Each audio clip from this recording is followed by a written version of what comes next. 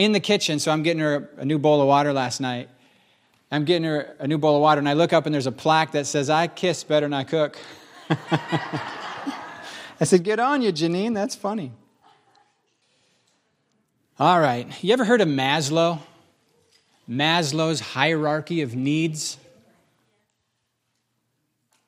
I see 2-3 nods. People have needs. Everybody has needs, and they come in a certain order. He says, first we need to get our physiological needs met. You got to have food. You got to have water. You're going to survive. You need to have water first, then food. Then you got to have safety and security. So bottom, physiological needs. Next tier up, safety and security. It's nice to know that like when I wake up, I'm not going to be dead because someone didn't just stab me in my sleep. Isn't that annoying when you just wake up and then, oh man, how did I get here? I'm in heaven. Who did that? Physiological needs, safety and security. Then above that, if you've got those needs met, then Maslow says, then humans immediately begin to seek, as soon as we got food, water, shelter, then we begin to seek love and belonging.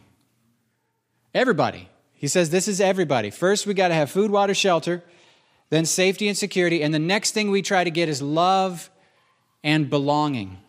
If we get that, then we start to be able to go, okay, who am I then? Isn't it funny? That doesn't come first.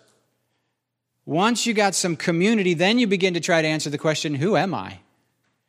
And then he says, the top of the pyramid, that if you've got all these other needs met, then you seek what he calls self-actualization.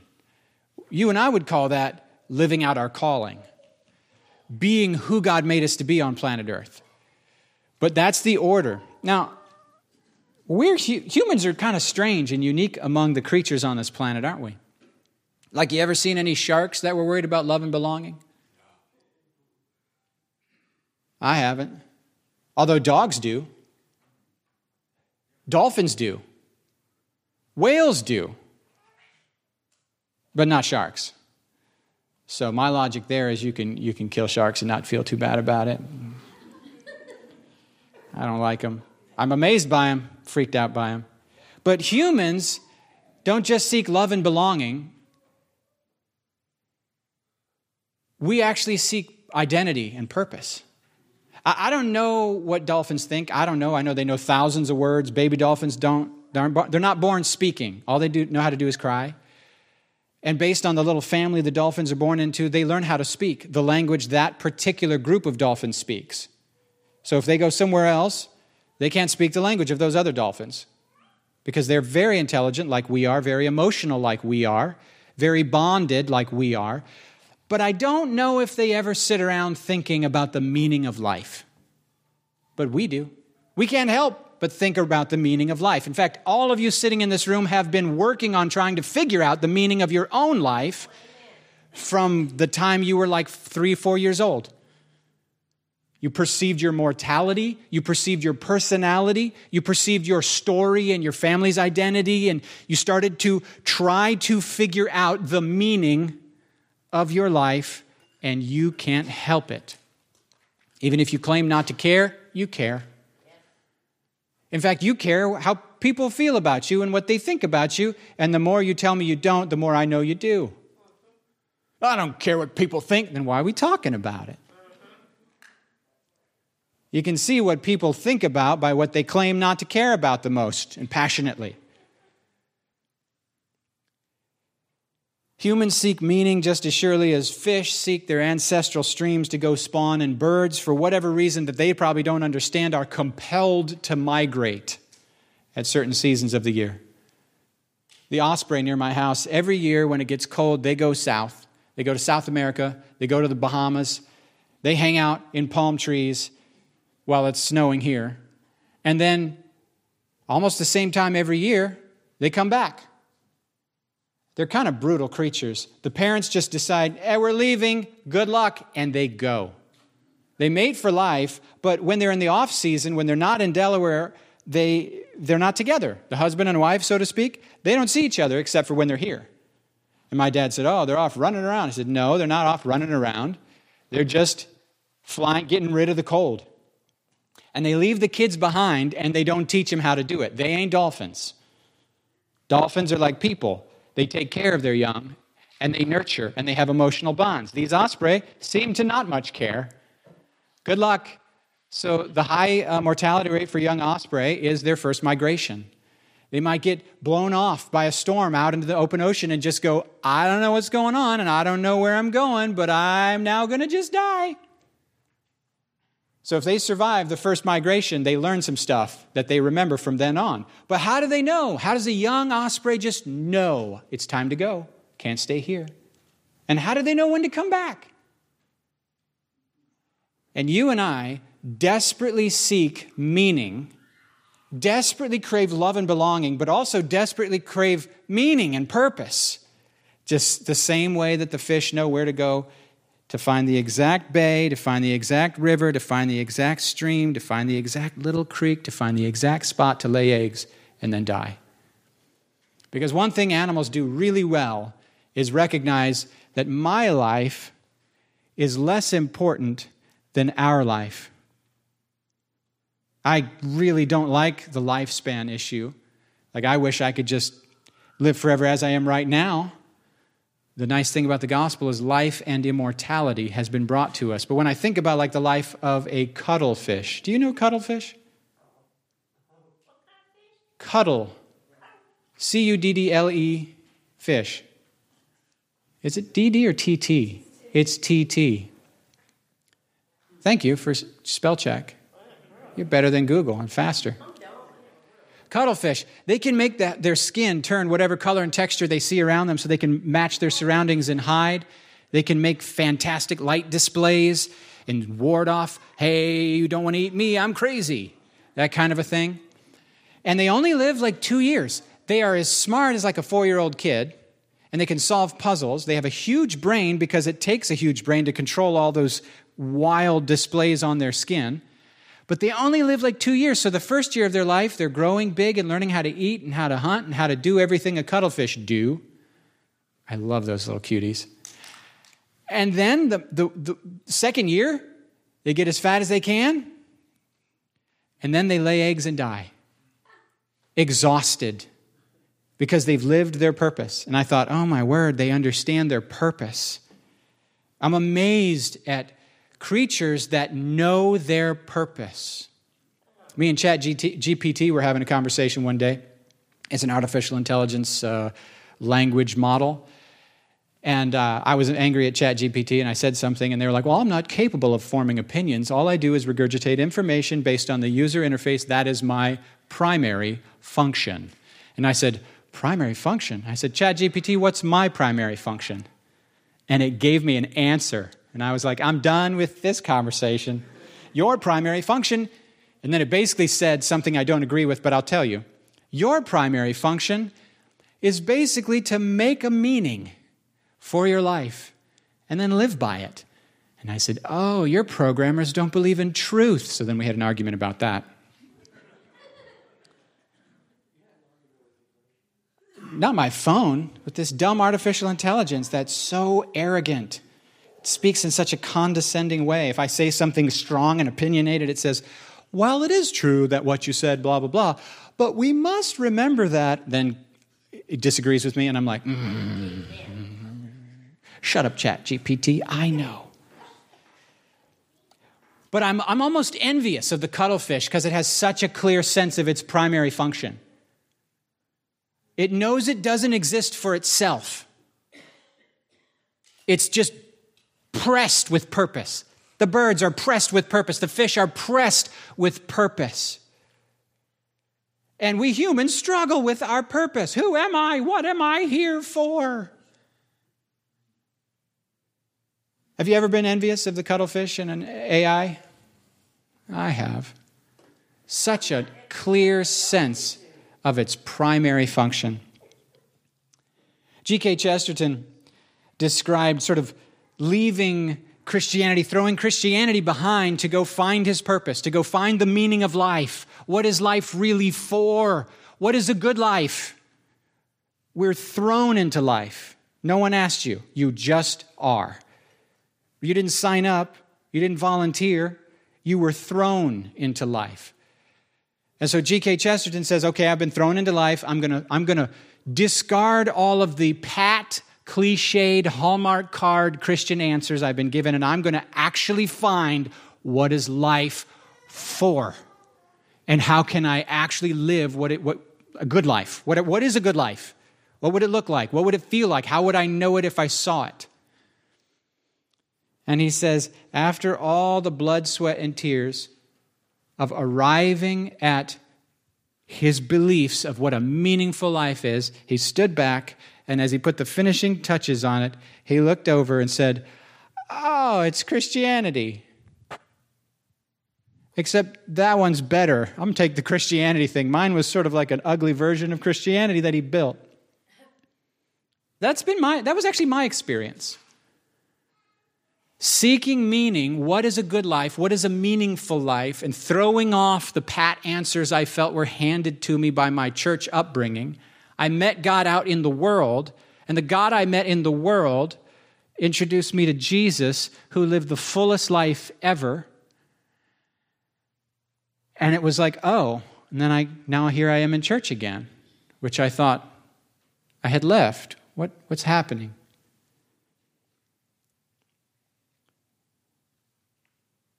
Sometimes we think of the Bible as the Word of God, as if He burped it out in one little belch, and it came down to us like a perfect diamond, fully formed, and there were no humans involved. No. That's not how it came to us. No. Zion asked me in the car the other day, if the Bible came to us through people over many generations, how do we know that it wasn't messed with? That it wasn't edited?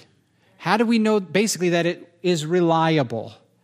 And I said, well, it was messed with. It was edited constantly. That's partly why we trust it.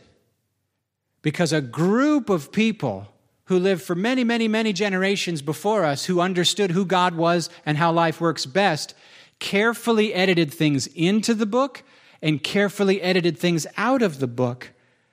It's like, imagine if you could distill all the wisdom of the smartest people who ever lived, and you had thousands of years for them to reflect on who is God, what is a person, what constitutes a good life, what constitutes wisdom and foolishness, how do we do this thing right? And you had thousands of generations working on it together, and they came up with the best thing they ever could say, and they put it together in a book, and God said, it's mine.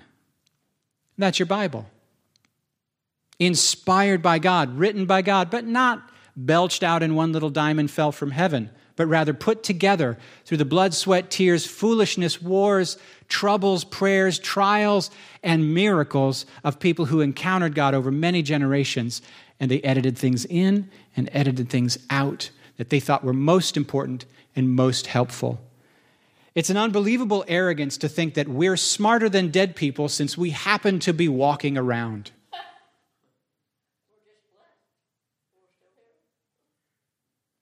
Unbelievable arrogance. We think so highly of our opinion. I happen to be walking around and I've lived 30, 40, 50, 60, 70, 80 years, so I know best. Unbelievable arrogance. How about we let a bunch of other dead people talk? How about we let some other people pay our stupid tax so we don't ruin and waste our life? When we humble ourselves before the Lord and read the ancient words of the ancient book, we don't have to waste a whole life arriving at what G.K. Chesterton did, where through your own foolishness and bad decisions, eventually you come back to the beginning and say, oh, God is love, God is good, I am loved, I can live in love, everything I give to Jesus and stick close to Jesus, I'll never regret, everything else I do, I will. The Bible's so jam-packed full of wisdom that it knows things that some of us take years to figure out, such as, if you seek your own happiness, you will be miserable and make people miserable. Amen. But if you seek to become love, you'll take a lot of responsibility on and you'll make a lot of sacrifices, and in the end, accidentally, you'll be happier. Amen.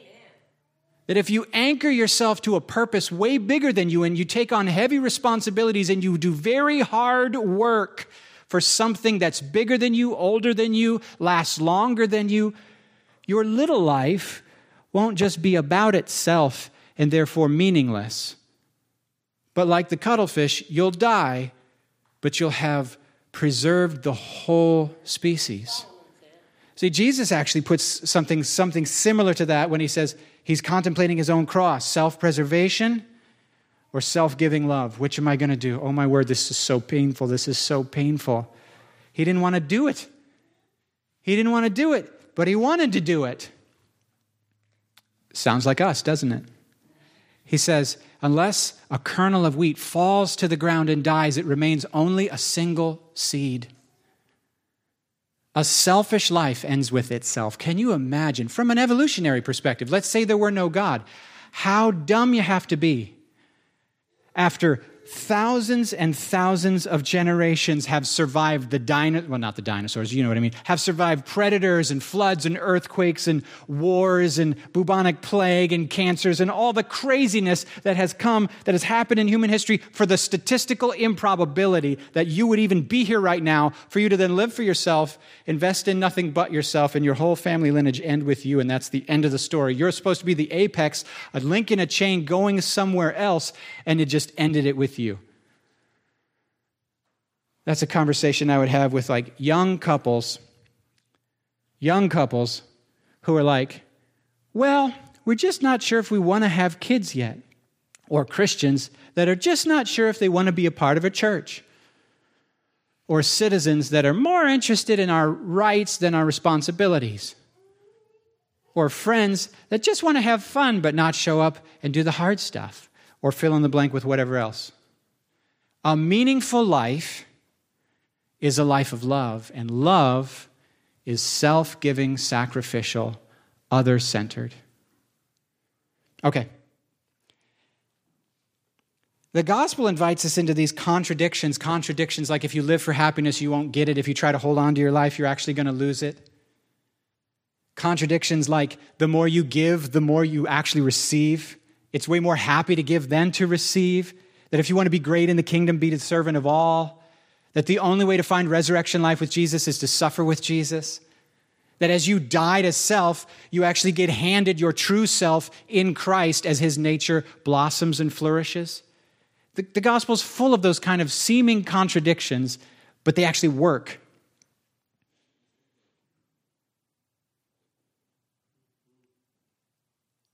When I was contemplating, how do I know which faith is true or even whether faith is true, one of my arguments was, what if I had happened to have been born a Buddhist?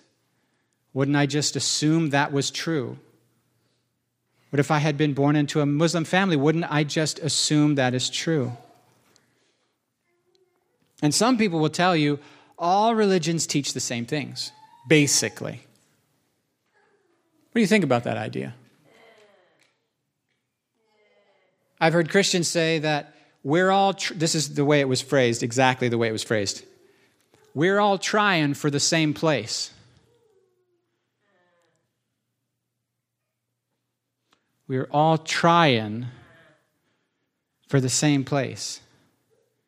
Friends, trying for, what is it? Let's unpack that slightly. What do they mean trying? Working. What does that mean?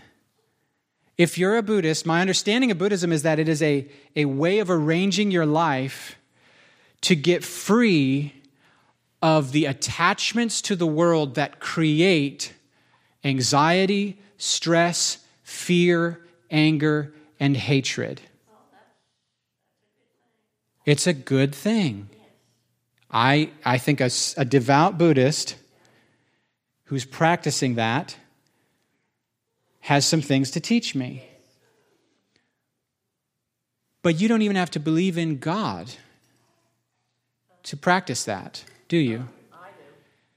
A Muslim, I believe, the word Muslim has to do with someone who is submissive to God. That's what that word means. It has to do with submission.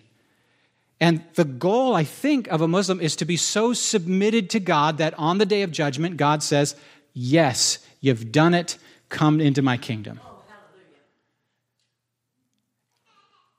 Paul talks about what a Jew is according to his understanding of before Jesus, and his understanding was a good Jew keeps Torah, keeps the law. And what's really crazy is you take someone who says, I don't believe in God, and you'll find that they've still constructed some kind of life or value system at the peak of their heart that they're attempting to serve and sacrifice to, and you looking around the world and imposing that belief system on others and judging others based on how well others live up to their belief system. In other words, you don't even have to believe in God to be a Pharisee, a very judgmental Pharisee. Like a good example of that would be a lesbian who hates any lesbian who has ever touched a man, as opposed to ones who've never touched a man and are therefore more ceremonially pure, like a Jew who's never eaten bacon. It's weird, right? That we're really religious whether we believe in God or not. We're really trying to find a meaning for our life and an identity. Let me put this another way. Everybody is trying to gain a sense of identity from something. And one of the questions I think a lot of us are trying to answer is, am I a good person? And Christianity is offensive and very different from every other world system. Paul in Romans 1:17 says he's not ashamed of the gospel because it's the power of God for the salvation of everyone who believes, because in the gospel a righteousness from God is revealed, and it's a righteousness that's by faith from first to last. Now that, I saw some people's eyes just completely glaze over when I started using Christian words right there. Yeah, because Christian words, we've heard them all our life, and we go, yeah, I know that. I'm not ashamed of the gospel. What does that mean? That means that the gospel is inherently offensive. The gospel is inherently, whatever culture you're in, the gospel attaches the idols of your culture and strips them and shows them that shows you, if you really are tempted to believe the gospel, the first step of it is to realize how the gospel is showing that the idols you currently believe in your culture are false. So if your identity's built on, I'm a good person because, fill in the blank here, I'm a conservative Christian who votes Republican and loves my wife. If that's your identity, if you're drawing identity from that, the gospel says, actually, no, you're not good enough. You're still going to hell and you're lost. Yes. You're completely lost. That's what you think your righteousness is.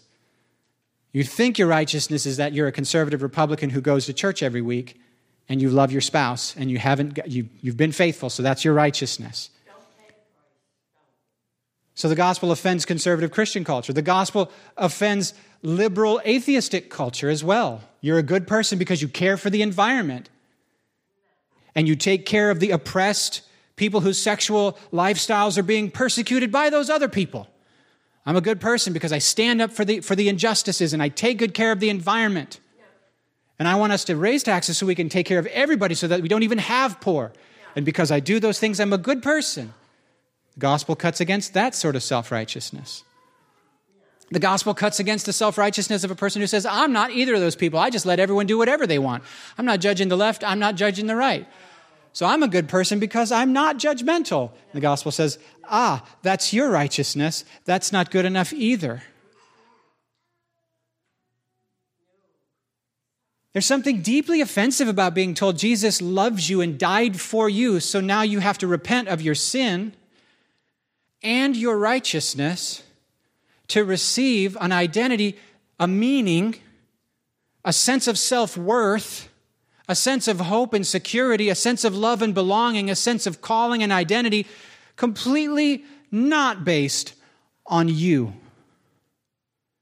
But an identity based on me was what everyone was doing. It's what every culture was doing. It's what every community was doing. It's what every family was doing. What do you mean? And it's like Jesus says, let's take Maslow's hierarchy of needs and let's flip it upside down and let's start with the top. And Jesus says things like that, doesn't he? He's like, dude, if you'll just seek his kingdom and righteousness, all these other things will be added to you. Don't even worry about the Maslow's hierarchy of needs at the bottom. Just seek the Father, know his Son, walk in his will, enjoy his Spirit, go after fellowship with him and knowing him, and he's going to take care of these other details. Flips the whole pyramid upside down.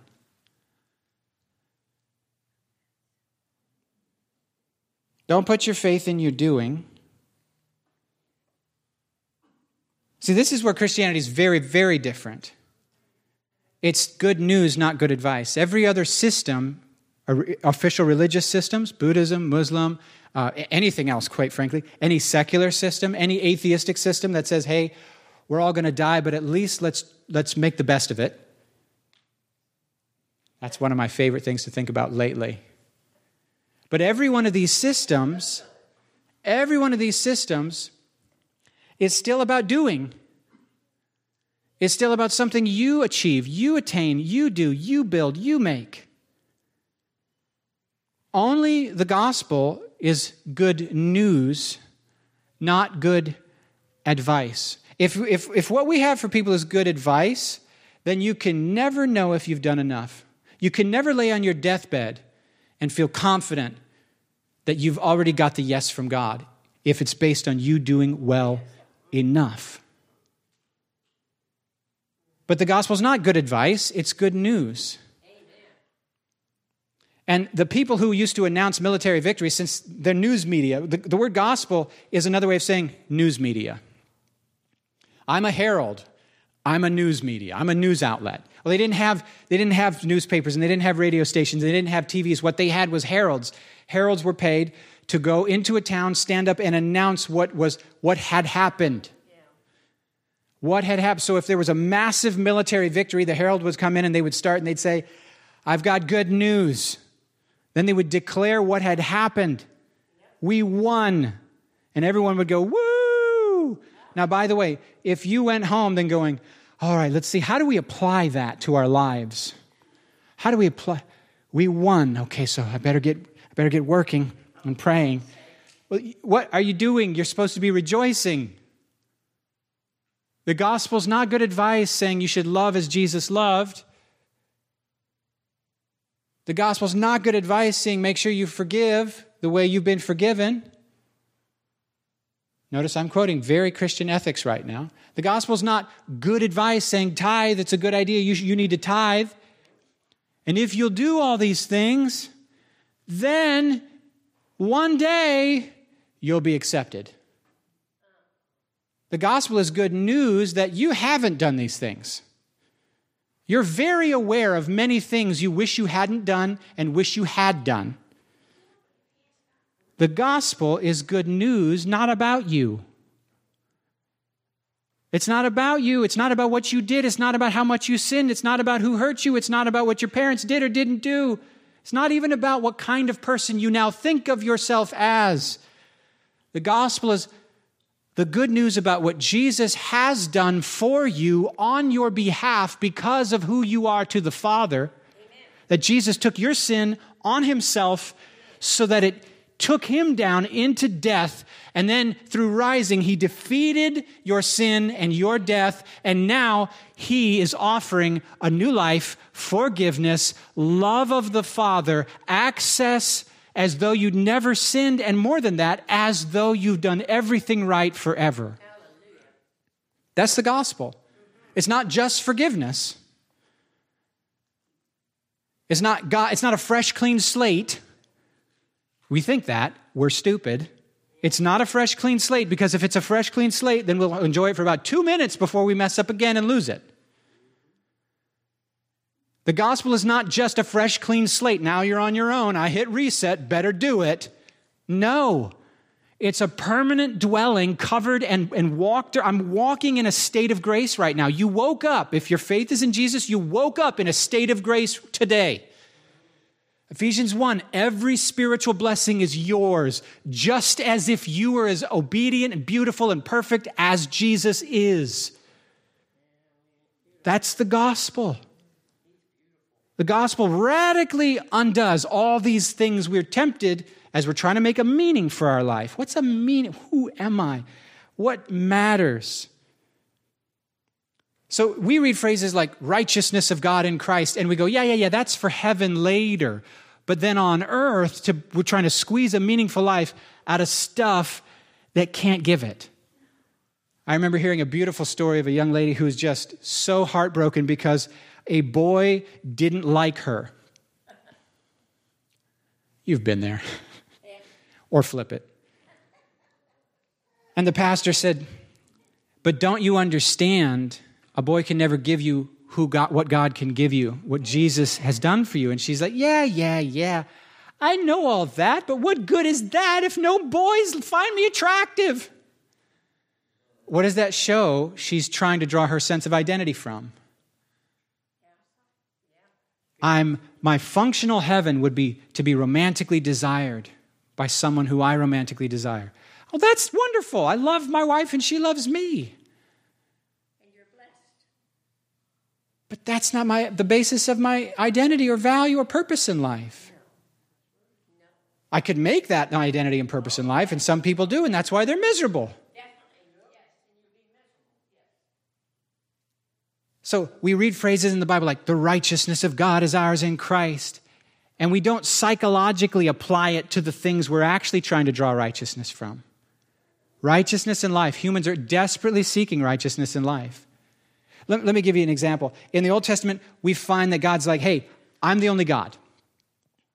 Everything else you try to worship as God isn't God. So how about this? How about we do this?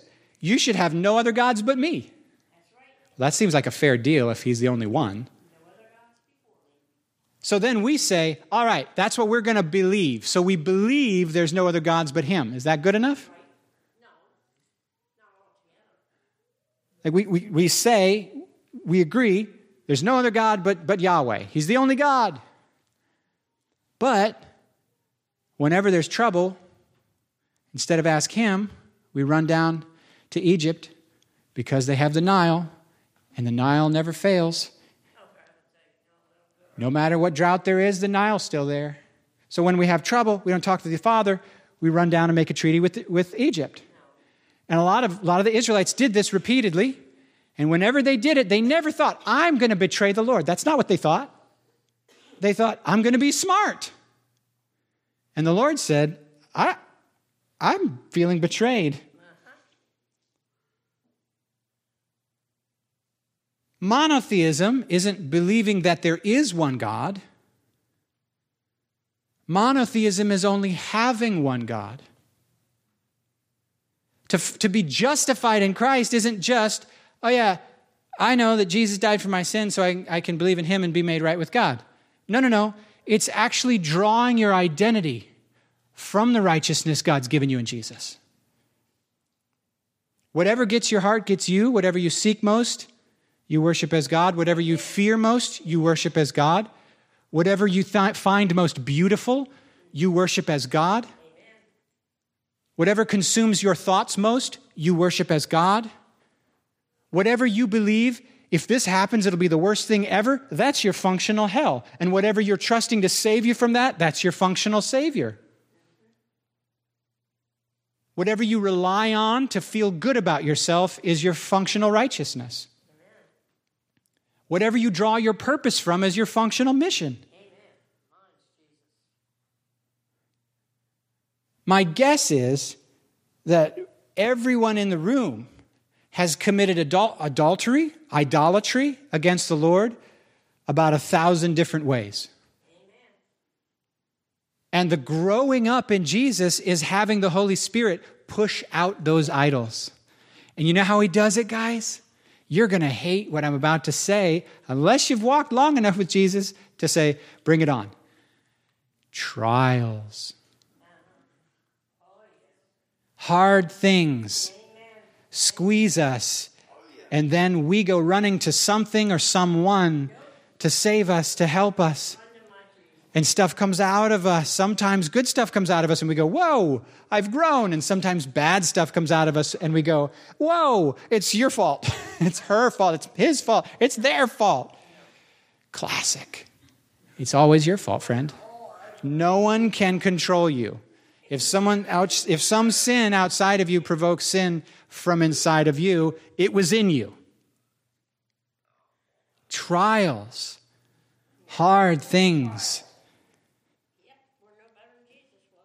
What is my functional hell? What's the worst thing that could happen to me? Why don't we just take a good 15 seconds and just answer that real quick? 15 seconds. What is your functional hell? What's the worst thing that could happen to you?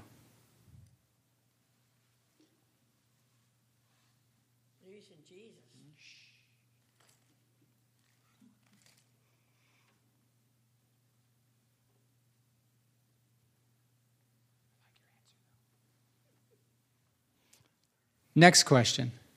What's your functional heaven? What's the best thing that could possibly happen to you in life? If this happens, I will be fulfilled.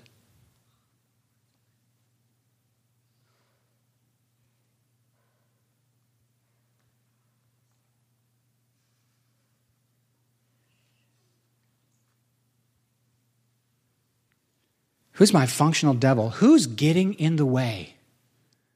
If they would just get out of the way, I could be happy.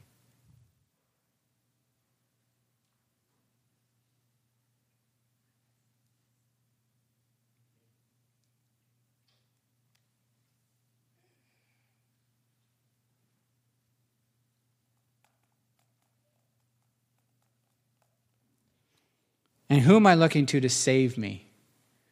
To bring me out of that hell and into that heaven?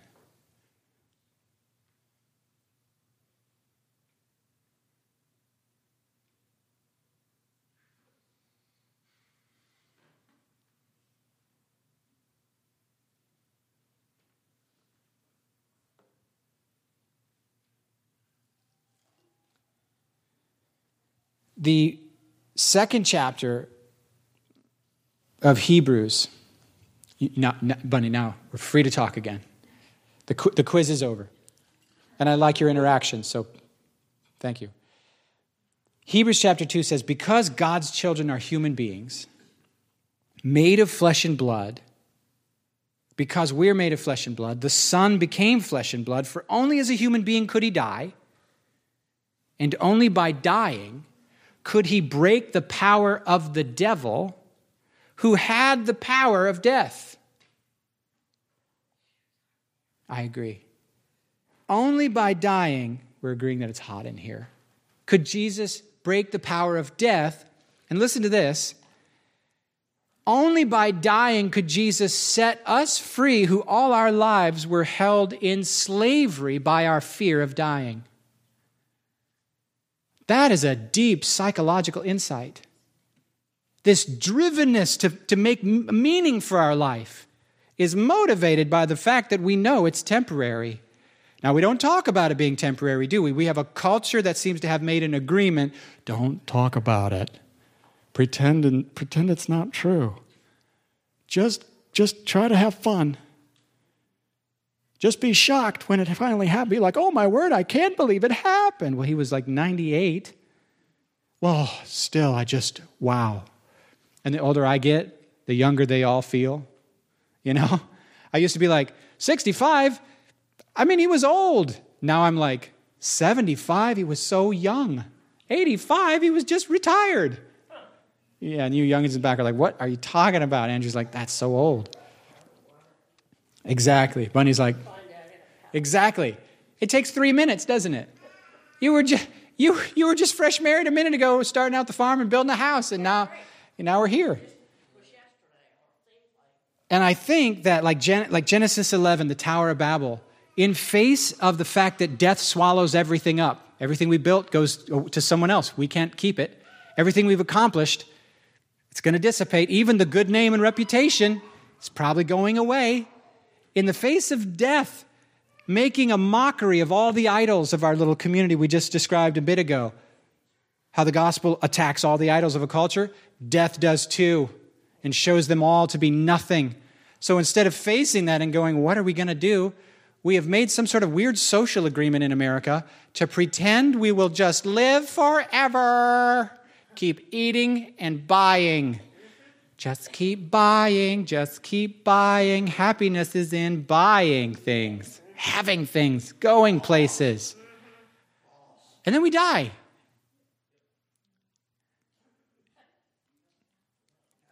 Jesus has broken the power of death, so we don't have to be slaves to these false ways of trying to find a meaningful life. Genesis 11, let's build a tower up to the heavens and make a name for ourselves.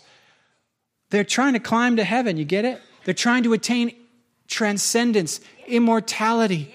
How? By doing something amazing. I imagine this is what drives LeBron James to try to be the greatest of all time. What if he never gets there? Well, then he'll just be Charles Barkley. And I love Charles Barkley, but Charles won't even touch a statue. Or like the Stanley Cup comes in. It's not even his sport. He won't touch it because that's only for champions. They really draw identity from what they've achieved. The movie Troy, Achilles, he's got a choice. In the beginning, he's got a choice. If you look at Homer's Iliad, Achilles has a choice. You can go home, marry a beautiful girl, have a fantastically fulfilled life full of love and security, or you can go be a warrior, die very young, but achieve a reputation as the greatest warrior who ever existed on the face of the planet. And the stories of your exploits will be told around the campfires for generations and generations and generations. No, it's not immortality, but it's at least moving in that direction, and he chooses that. So he gets shot in the Achilles heel and dies. The only spot of weakness on his body, because the story is that as the goddess dipped him in the whatever it was that gave him the power, she held him by the ankle. Should have just dropped him and picked him up with tongs like a French fry. But you get it. We're all like Achilles. We're running after things, hoping something will matter, that something will mean something, and that we'll form an identity that can last in the face of everything going to chaos. And Jesus has done that for you, friend. Paul's so not afraid of death, I want you to feel this, that he says in the book of Philippians, I don't know what I'd choose. If I stay here, I'm going to fruitfully serve others because to live is Christ. But if I die, I go to see him face to face, which is better by far. There is no fear of death in Paul because he knows Jesus, who has stripped death of its power. And now Satan can't taunt us with our mortality any longer. And there's a righteousness that's a fixed and durable gift that you didn't make, I didn't make. I don't have to achieve it. I don't have to earn it. I get to receive it, enter into it, and then spend the whole rest of my life enjoying it, and trying to figure out how to work it out, walk it out. And I go, oh yeah, and then I do tithe, like I said earlier. And then I do join a church, like I said earlier. Then I do learn how to love others as I love myself. But not as a way of getting God, because I've got him. Because I already know him. There's a scene, I'm done now, so the prayer team can come up. There's a scene where John the Baptist is in prison. You ever had just one of those days that is so rough that even though you know God, you feel like very hopeless? Show of hands, am I the only one who goes through ups and downs? Oh, no. And John the Baptist is having one of those days deluxe. And he sends a message to Jesus and says, are you really the Messiah? Or should we start looking for someone else? You remember that? Should we start looking for somebody else? Do you remember what Jesus says to him? Does he say, how dare you doubt me? You disgust me. I am done with you. Out. He says, go back and tell John this. The lame walk, the blind see, the poor have the good news preached to them. Blessed is anyone who doesn't take offense at me. He is so not offended by your doubts. He is so not offended by your questions. He is so not perfectionistic. He's perfect, and he's no perfectionist. Not only is the gospel totally different than every other worldview, because it's good news about what Jesus has done for you, but it's good news because of who Jesus is for you inside of this relationship. He is so not holding your sins against you or mine. All right, that's enough. What do you got, Stan? So this morning during worship, the Lord actually gave me a picture of him sitting on somebody with hope, love, joy, peace, and rest. And he wants to give that to somebody today. And also, the word the whole time Tim was talking kept coming to me is condemnation. And if you're feeling like you're condemned, that's not from Jesus. And he wants to free you from that this morning. So, prayer. So you are excited to pray. It doesn't matter. Anybody's having any chest pains, get some, come up and get some prayer. One more time. Nerve and sciatic pain. Nerve and sciatic pain, condemnation, chest pains, and generalized prayer. Let's pray. Go ahead and stand. Father, we look to you. We are saying, yeah, in theory there is only one God, but we want you. We want to have only one God. We want to let you take good care of us in every way. We want to trust you with all our needs. We want to trust you with our physical needs, our emotional needs, our taking good care of our loved ones. God, we bless the whole Warren family today in Jesus' name. We bless them in Jesus' name. We thank you, God, for the truth of Jesus breaking the power of sin and death so that death itself no longer is the end, but is in fact just transformed into a door, into a more bright experience of your love. We ask that you would carry them like lambs close to your heart, the way you describe. God, we ask that you would enable us to live in the reality of your righteousness. That your gospel is about you giving us your righteousness as a gift. And then over time, that righteousness making us progressively more free and more alive as we walk with you. We honor you, Jesus. We celebrate you. Thanks for leading us in songs this morning through Jacob. I ask that you bless Jacob and Cheyenne and their kids. Watch over those of this house who are not with us today for various reasons. We ask that you would bless the finances of the families represented here in Jesus' name. Let us hunger and thirst for your presence, and we ask that we would have eyes open to recognize what you're saying to us, because you are always speaking. We honor you. God's people said,